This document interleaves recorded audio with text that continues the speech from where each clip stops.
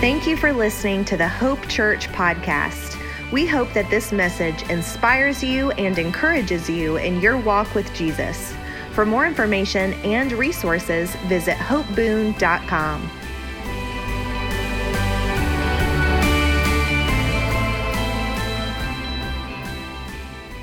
I do want to say that we are so looking forward to Hope and Healing in a few weeks.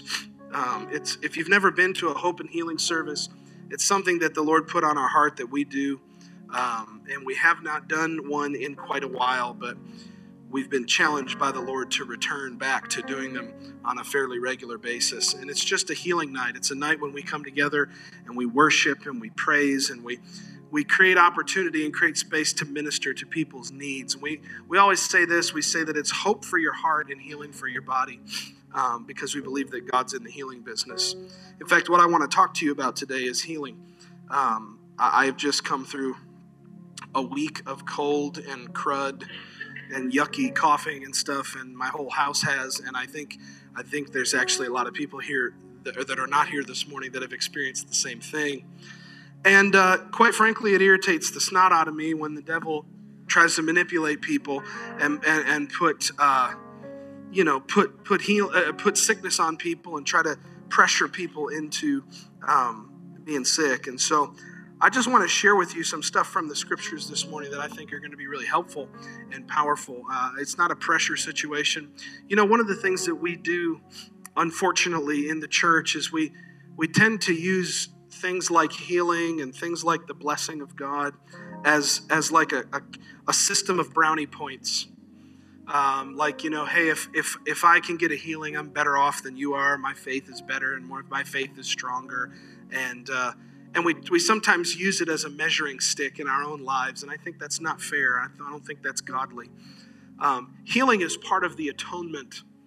It's part of the covenant that God has made with us through the death, burial, resurrection of Jesus Christ. And I want us to look at that very carefully from the scripture today. So I'm going to lead us through a handful of different verses and different passages to paint a picture for you. But before we do that, I just want to say, if you are available and you don't have plans already for November 12th, make your plans to be here with us for our Hope and Healing service, because it really, really is a powerful time. Oftentimes God will move, His Spirit will move. Oftentimes prophetically, people will get prophetic words and the Lord will speak to them. I promise you that if you come here and join with us that night, you're going to leave built up, refreshed, and encouraged by the presence of the Lord. So that having been said, it is so great to see people who are here with us for the first time. I'm so thankful to have you with us today. It's just a blessing to be together. So please do, as Brianne said, just connect with us, because we would love to just fill you in and share with you all the great things that God's doing at Hope Church. Amen. How many of you are ready for the word? Amen. I am. I tell you what, I'm excited. God is good. I want to lead us in our confession of faith as you're turning this morning to Psalm 103. If you have your Bible with you, Psalm 103 is where I'd like for us to go. And we're also going to look at about 4 or 5 other verses. But Psalm 103 is where we'll start. As you're turning there, you can look up on the screens. Let's make our confession of faith together that we so frequently love to do.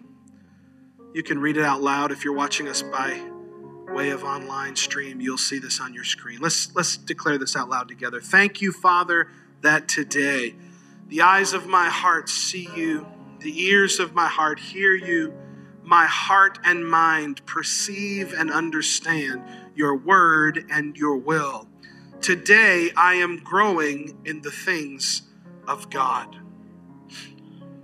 We believe that we're growing together today in the things of God. I believe the Lord's going to speak to you today, and He's going to encourage you and strengthen you. Amen. Something that I love about the Word is that no matter how many times I have seen or read a passage, God, because He's so infinite and because His Word is so infinite, God can find and often does find new ways to speak to my heart through verses that I've read 1,000 times. Have y'all had that experience before where you just like, oh yeah, Psalm 23, I know that one inside and out, and then all of a sudden, God shows you something new. Amen.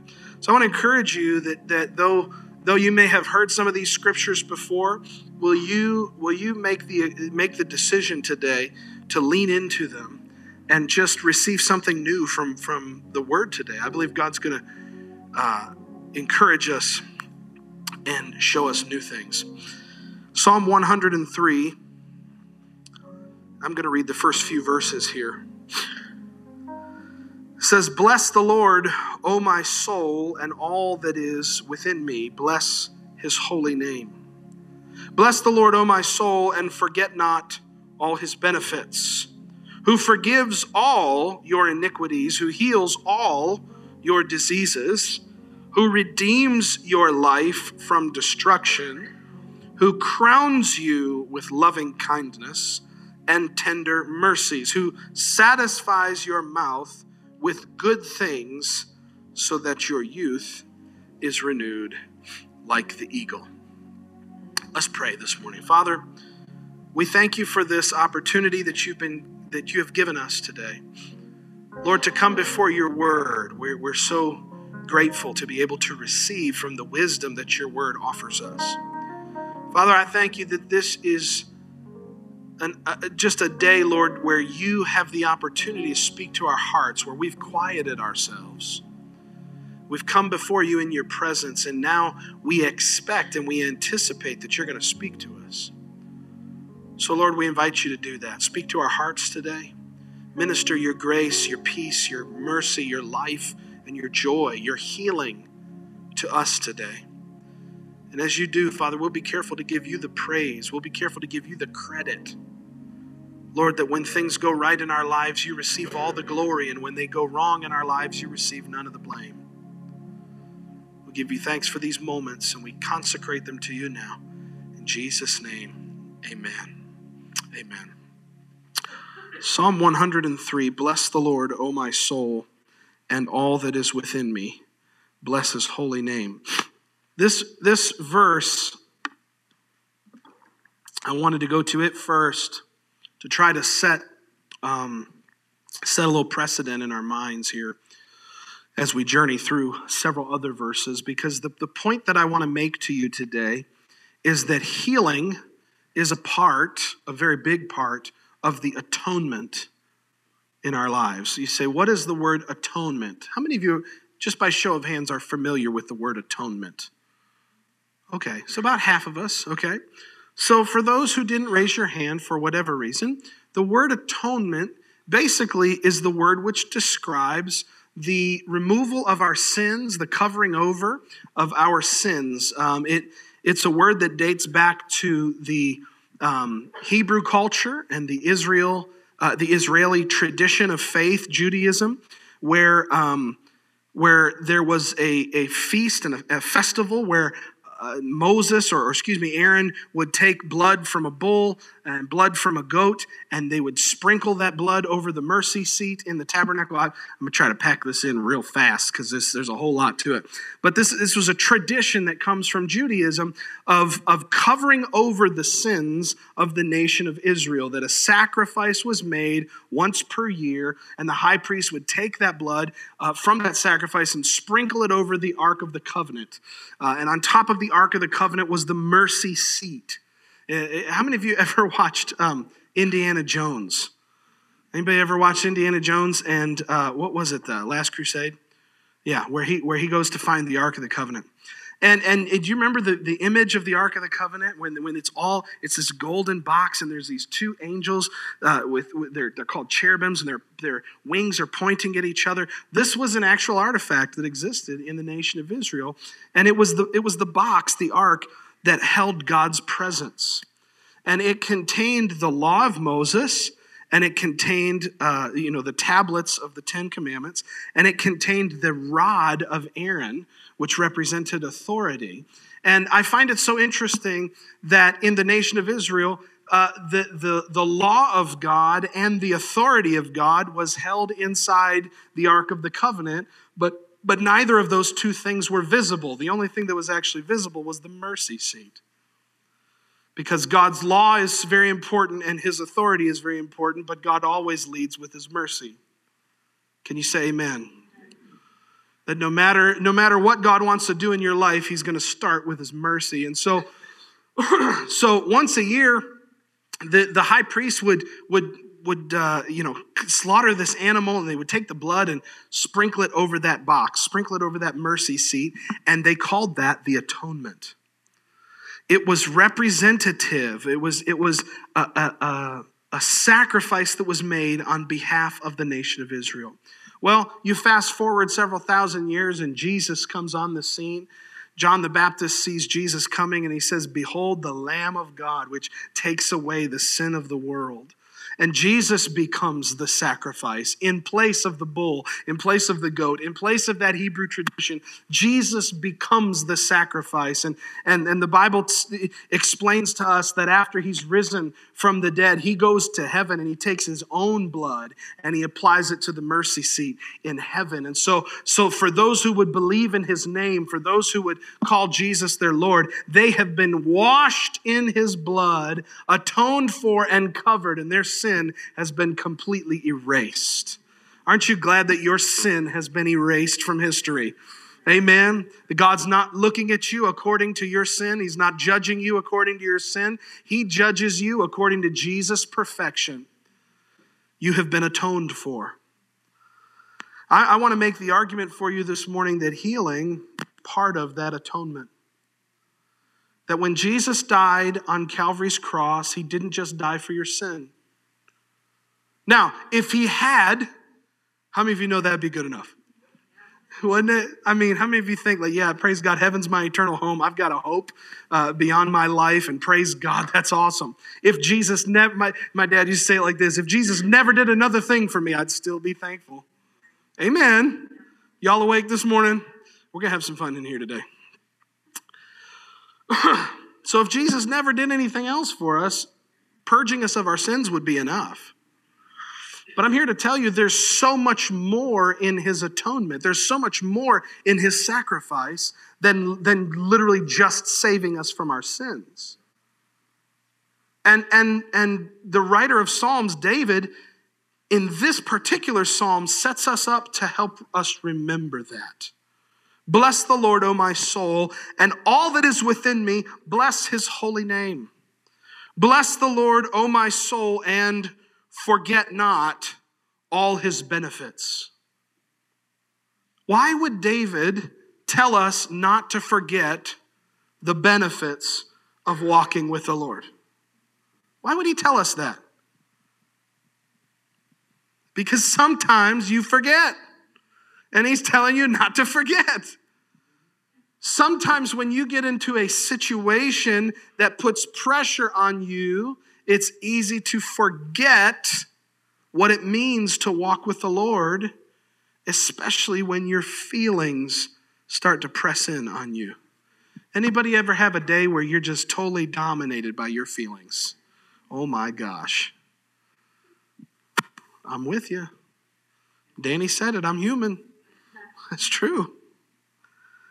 So David's reminding us that we need to not forget that walking with the Lord comes with benefits. There's advantages to living with Jesus that you just don't get to experience if you don't walk with the Lord. Amen. I mean, it's not hard to understand, right? I mean, it's like when your doctor tells you that you need to eat less fast food and you need to eat more broccoli. Why would he tell you to do that? Because there's benefits to eating broccoli. Your A1C is going to come down if you eat green beans instead of French fries. Okay, right? It's not hard to understand. Mark Smith. It's not hard to understand. I don't know where that came from. That must have been the Lord. I don't know. Oh, that was awesome. Sorry, man. I love Mark. He can handle it. I'm not worried about it. No, there's benefits to living a certain way. It's not about legalism. It's not about creating a framework that that you're judged if you don't do it this way. But it's not that. It's not about creating a legalistic framework. But it is about understanding that when I walk with the Lord, good things happen. When I'm close to the Father, my life goes better because he designed it that way.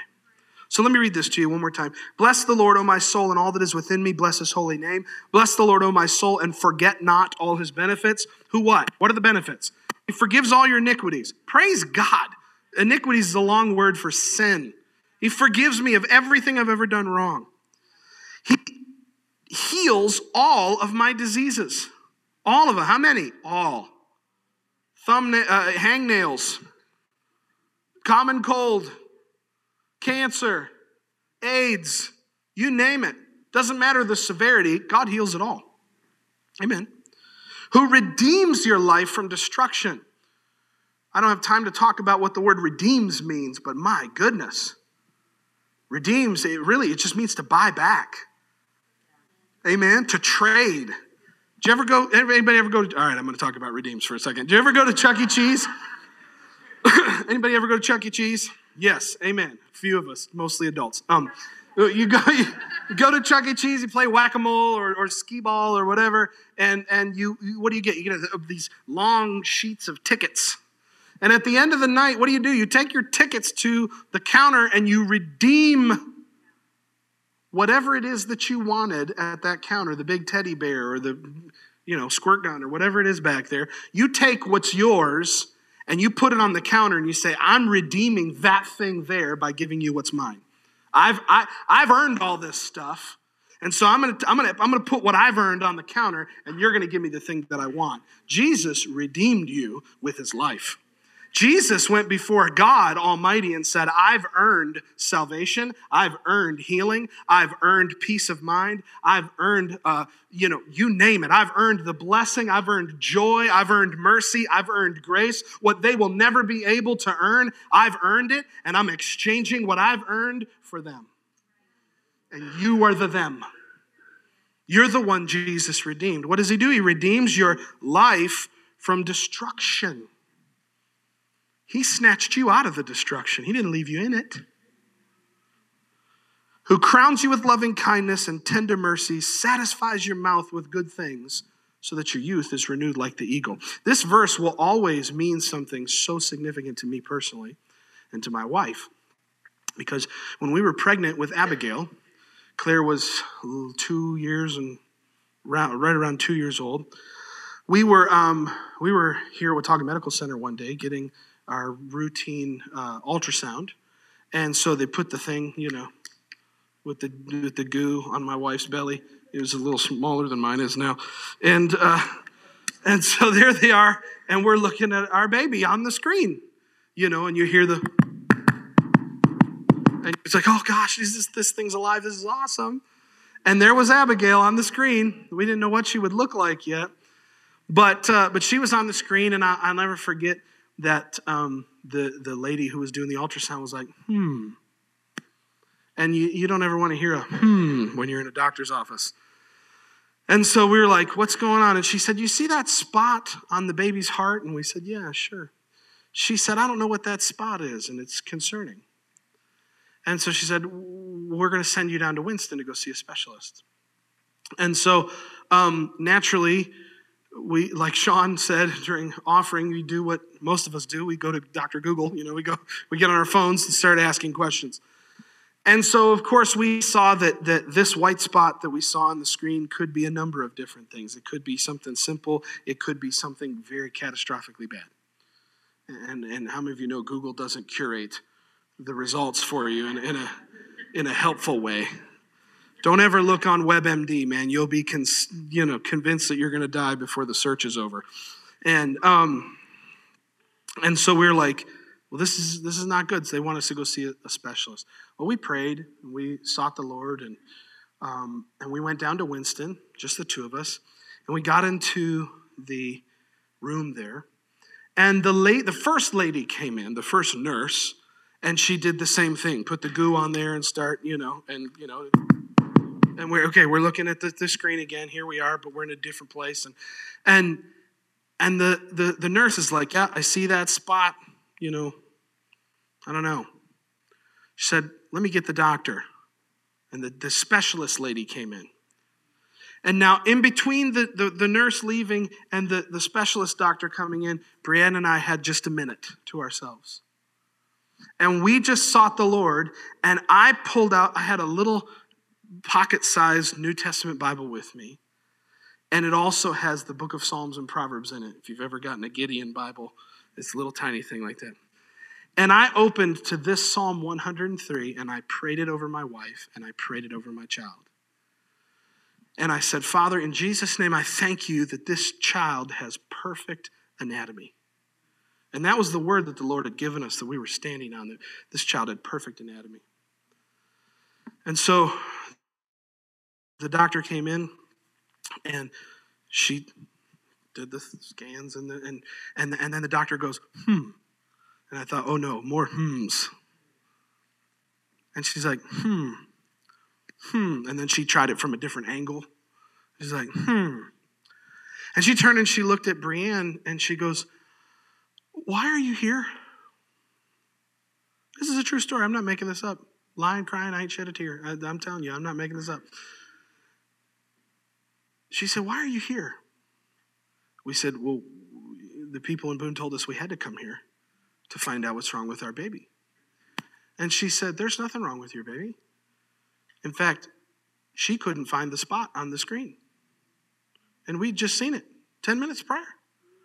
She said, there's nothing wrong with this baby. She said, this baby's got perfect anatomy. And we rejoiced. And, yeah, amen. I can give the Lord credit. Now, ever since she's been born, I'm just kidding. Amen. She's still perfect. She lost a tooth last night, didn't you? On the way home from Hope Harvest. Didn't see that coming. This psalm will always be a reminder to me of the faithfulness of the Lord.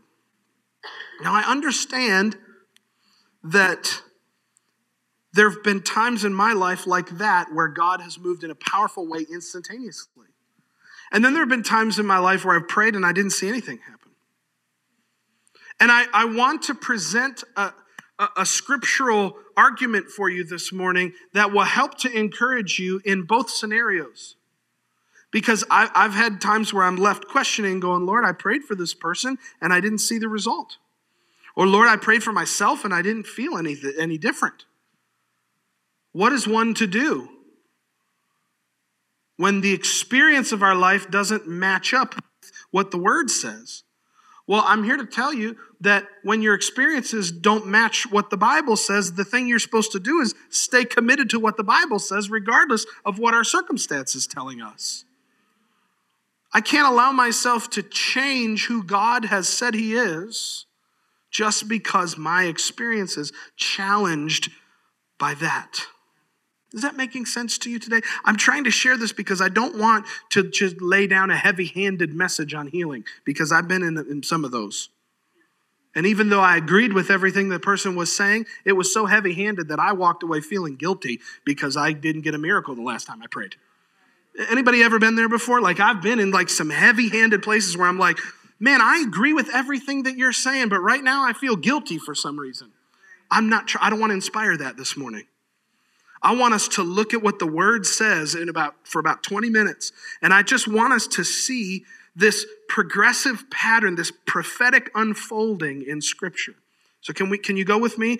I want to take you to 2 or 3 verses. The first one is Isaiah 53. This will come as no surprise. This is such a well-established, well-understood verse. Amen. Isaiah 53. If we have time, we're going to make it over to John 4. I don't know if we're going to get there or not, John 5, but we got a couple other places to stop first. Isaiah 53.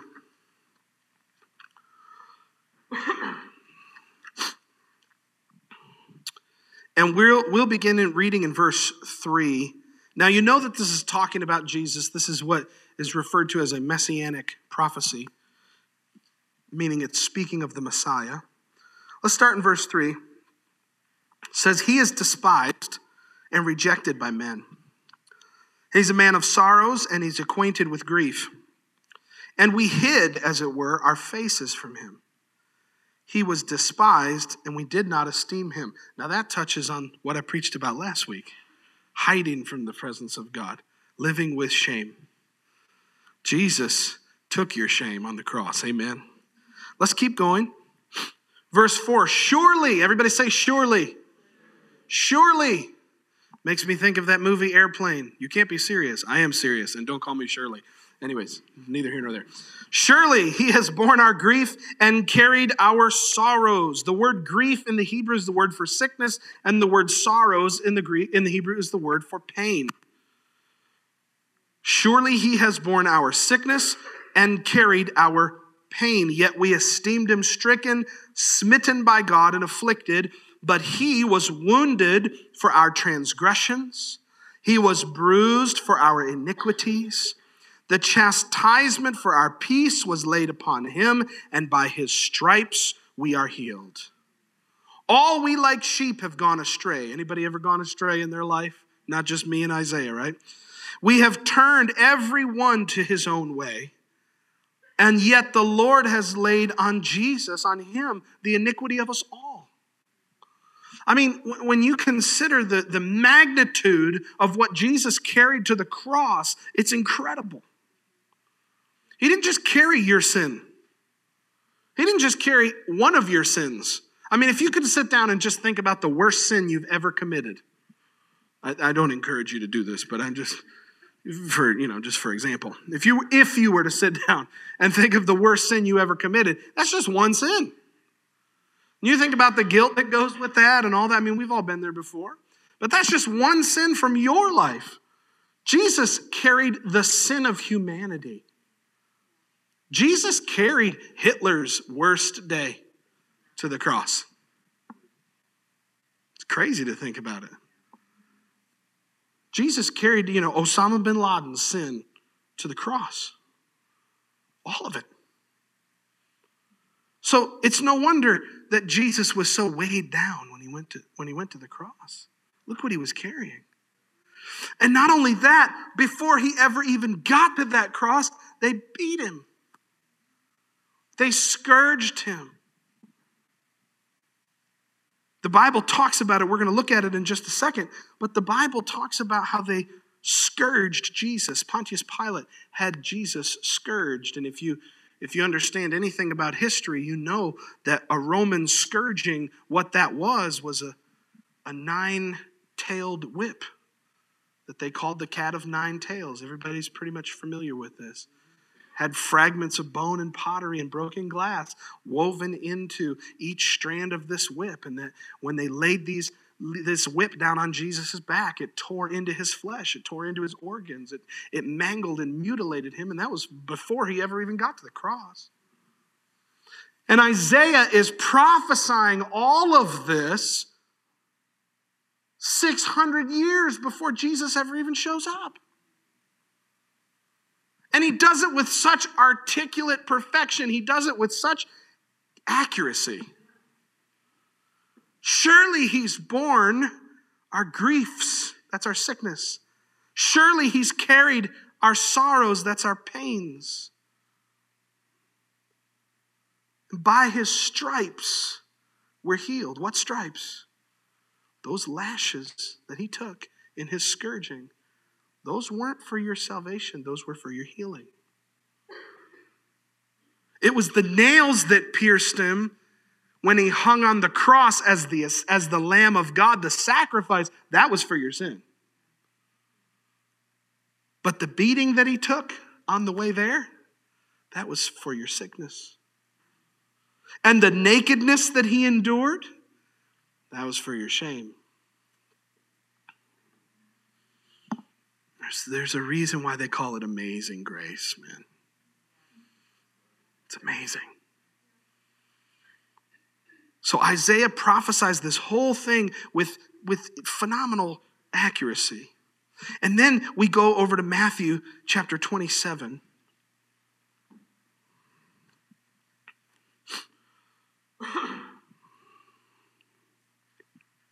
Matthew 27 says, in verse 24, when Pilate, that's Pontius Pilate, when Pilate saw that he could not prevail at all, but rather a tumult was rising, A tumult. We should bring that word back into popular use. A riot, in other words. When Pilate saw that he couldn't control the crowd and instead a riot was happening, he took water and he washed his hands and said, "Look, I'm innocent of the blood of this just person." It's amazing to me that Pontius Pilate could see that Jesus was not a criminal, but it was these demon-possessed mob that was convinced that he was. Next verse, 25. And all the people answered and said, "His blood be on us and on our children." Yikes. Then he released the criminal Barabbas to them, and when he had scourged Jesus, he delivered him to be crucified. Now, before we go any farther, I just want you to make the connection in your mind between what we just read in Isaiah 53 and what we're reading here in Matthew 27. You making the connection? By his stripes we are healed. When he released Barabbas to them, he had Jesus scourged. Again, very articulate, very accurate. Jesus took stripes on his body. He took a scourging and a beating so that you and I could be healed. Now, I want us to go even farther in the New Testament to 1 Peter chapter 2. You say, "What are you doing, Pastor John?" I'm stringing together a prophetic story here so that you can see from start to finish what happened at Calvary. 1 Peter chapter 2, verse 23. Actually, let's go back to verse 22. Now let's go to verse 21. Okay, verse 21. Here we go. For to this you were called, because Christ also suffered for us, leaving to us an example that you should follow in his steps, who committed no sin, nor was deceit found in his mouth. He was the perfect lamb. Jesus was completely innocent when he went to the cross. Jesus was completely innocent when he bore stripes on his back. Verse 23, who when he was reviled did not revile in return. When he suffered, he did not threaten. Oh my gosh, what a lesson. What an example. When literally while he's being beaten, he's not even fighting back. Do you understand this is the Son of God? He just got done telling Pontius Pilate that, listen, unless authority from my Father had been given unto you, you couldn't do anything to hurt me. Do you understand that Jesus had the power to go like that and cause all of it to stop and cause all the guys beating him around to die of a heart attack and just fall out? Jesus had the absolute power to retaliate at any moment, but when he was reviled, he didn't push back. He gave himself. Watch what Peter says. When he suffered, he didn't threaten, but committed himself to God who judges righteously, who himself bore our sins in his own body on the tree, that we, having died to sins, might live for righteousness, by whose stripes you were healed.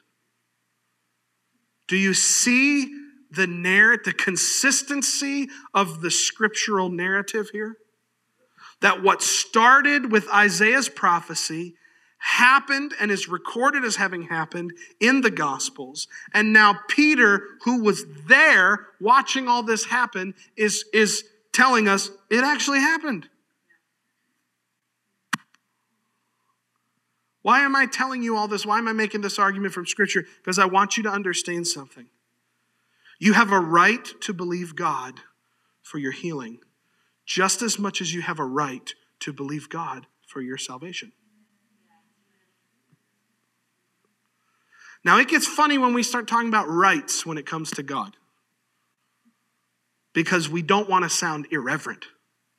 How many of you are reverent to the Lord? How many of you just love Jesus, man? And I'm super reverent to God. He's my Father. He's the creator of the universe. He's God Almighty. And he will never not be God Almighty. And I'm very reverent to who he is. But I have to understand that as his child, he's made some things available to me. And I have the right to take advantage of what he's made available to me. It's not a heavy-handed thing. I'm not demanding anything from God. Amen. You see, we got to be careful to talk about this stuff because listen, we hear people say things and we get the wrong impression. We talk about commanding things and demanding, and we think, I don't have the right to demand anything from God. And guess what? You're right, you don't. You absolutely have the right to command the devil around, though. Right? See, we got to create some delineation here. You have the right to tell the devil what to do. And God has given you the right to receive in what Jesus has done for you. Now, I understand the question comes up, well, how come the world doesn't look, in better shape? How come I've prayed and my prayers haven't been answered before? How come I prayed for somebody and they didn't get healed right away? How come I prayed for somebody and they didn't receive? Well, it's the same question as asking, how come I prayed for my family member and they haven't been saved?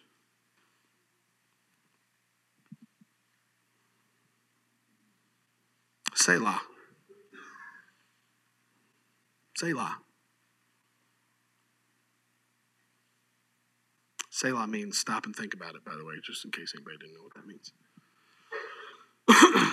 The point I'm trying to make here is that salvation as available as it is, healing is just as available as salvation. It really is. Now, I don't want to hurt you, and I don't want to challenge you to the point that you feel frustrated, because like I said at the beginning, I've heard people preach on healing, and sometimes it's been so heavy-handed that I'm like, man, I agree with you, but stop beating me up. Don't make me feel guilty. I'm not here to burden you with something as much as I'm here to announce to you that there's good news. You can be healed. There's good news. You can be healed. You can be healed. And you have just as much access to healing as you have to salvation. Now, we don't have time to talk about how do we receive all of that. Well, I could preach for another 3 hours about that. But suffice it to say, I've been dealing with sickness in my body this week, and it just ticks me off. And so when the enemy comes to try to put sickness in my household, I push back by preaching about healing on Sunday. Amen? Amen. And I understand. I've talked to several people in the church this week, and they say, how you doing? Well, everybody's got the crud. Okay, well, maybe we just need to be reminded, because David told us that we shouldn't forget all the benefits that come with walking with the Lord. You have the right to be healed, and I want to tell you that you have the right to live in your future regardless of your past. Regardless of how it went the last time you prayed for healing, today is a new day, and the Bible says that all things are possible to him who believes. So no matter what happened in your past, no matter how it went the last time you prayed for healing, don't stop praying for it today. Because the same Jesus that bore your sins is the same Jesus that bore your sicknesses and carried your diseases. And he put him to death on the cross, and you can receive health and wholeness and healing. I want to go to John 5. We'll just do this real quickly. Frankie, you can come up. I'm about done.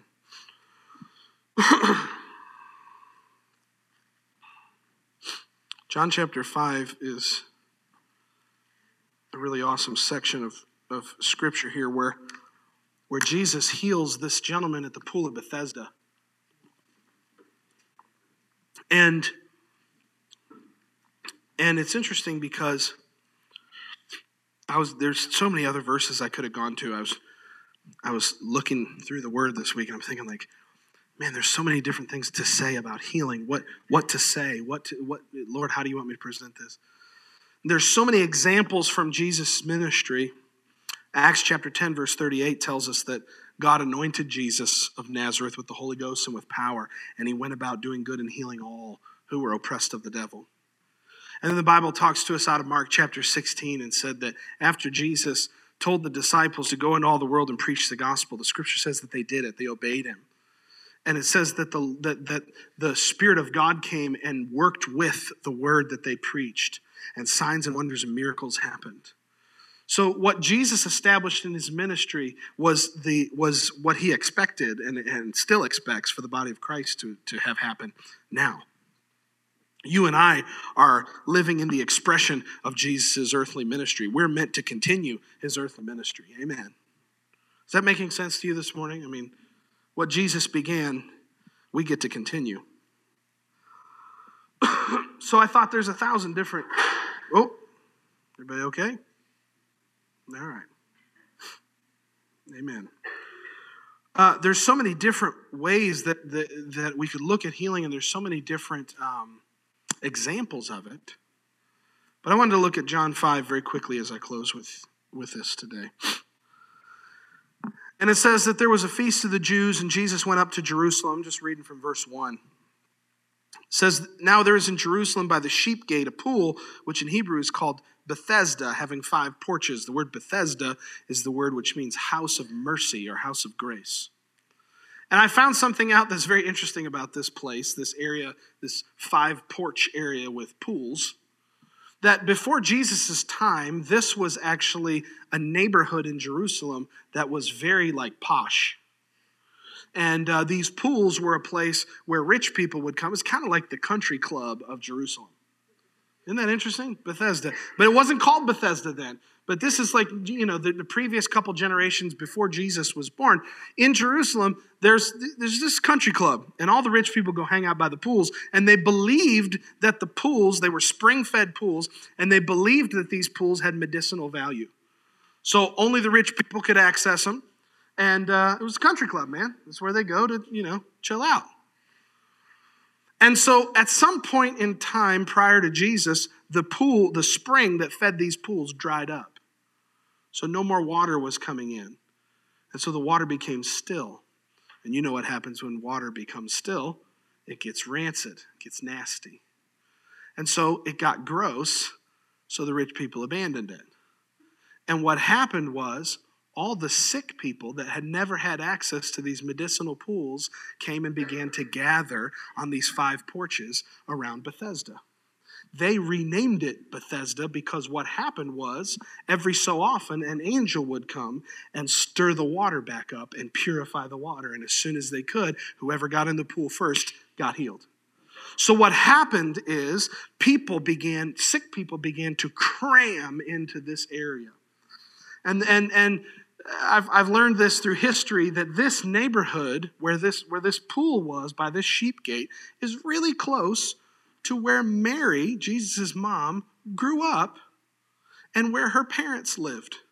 In fact, you can go to Jerusalem today and go right in that neighborhood, and there's the house, this first century house that they believe was where Mary the Virgin, where her parents lived. So it's very likely that Jesus was visiting his grandparents and left to stop by this pool called Bethesda.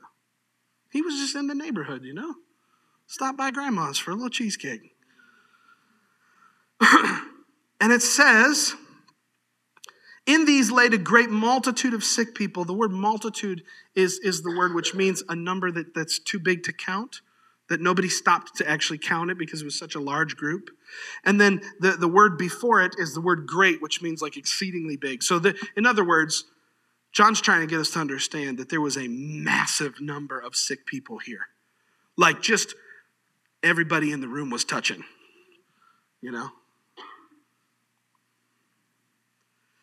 And it says, in this lay a great multitude of sick people, blind, lame, paralyzed, waiting for the moving of the water. For an angel went down at a certain time in the pool and stirred up the water, that whoever stepped in first after the stirring of the water was made well of whatever disease he had. Now, there's so many things I could say there, but we're going to keep going. Now, a certain man was there who had an infirmity 38 years.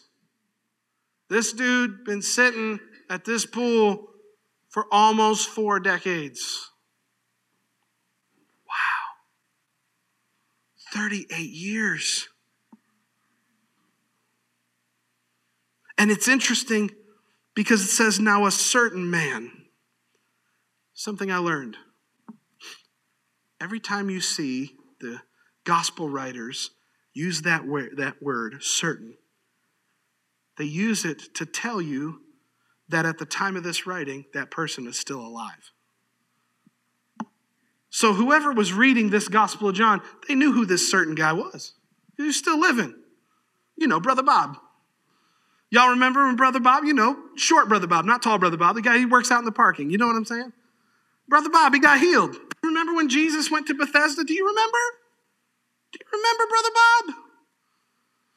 Do you remember 21st night of September?